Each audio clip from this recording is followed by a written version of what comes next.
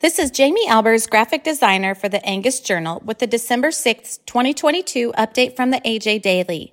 Today's update contains considerations for retaining heifers, information about the NCBA convention and trade show to be hosted in New Orleans in February, and an announcement from the Animal Ag Alliance about its new reports from 2022 animal rights conferences.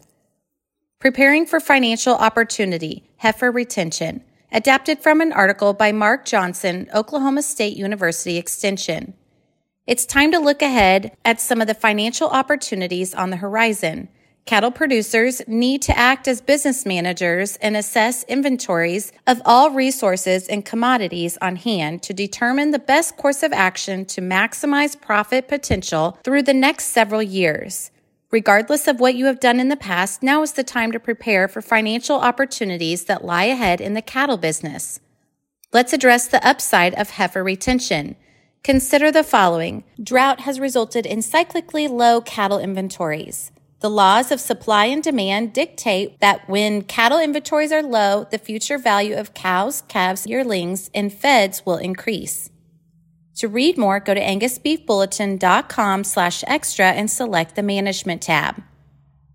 March through National Cattlemen's Beef Association trade show in Crescent City, adapted from a release by the National Cattlemen's Beef Association. New Orleans has a lot of nicknames, including the Big Easy, Crescent City, NOLA, and Paris of the South. But no matter what you call it, the birthplace of jazz will host the National Cattlemen's Beef Association trade show as part of the 2023 Cattle Industry Convention.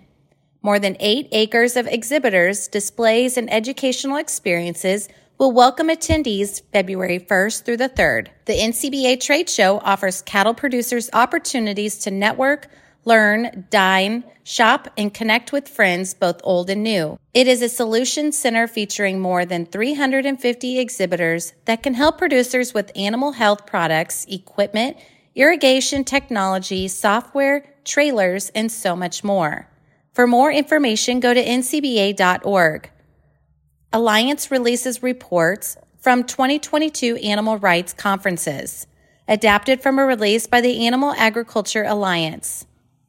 The Animal Agriculture Alliance has concluded its release of the reports from 5 prominent animal rights extremist conferences convened during the course of 2022. The conferences include Humane Society of the United States Taking Action for Animals Conference, July 16th through the 17th, the Rancher Advocacy Program Summit, July 30th, Animal Places Farmed Animal Conference, E-Summit, September 16th through the 18th, Animal Legal Defense Fund's Animal Law Symposium, September 24th, an Animal Legal Defense Fund and the Center for Animal Law Studies Animal Law Conference, November 4th through the 6th. The key claims and takeaways from these events include the following.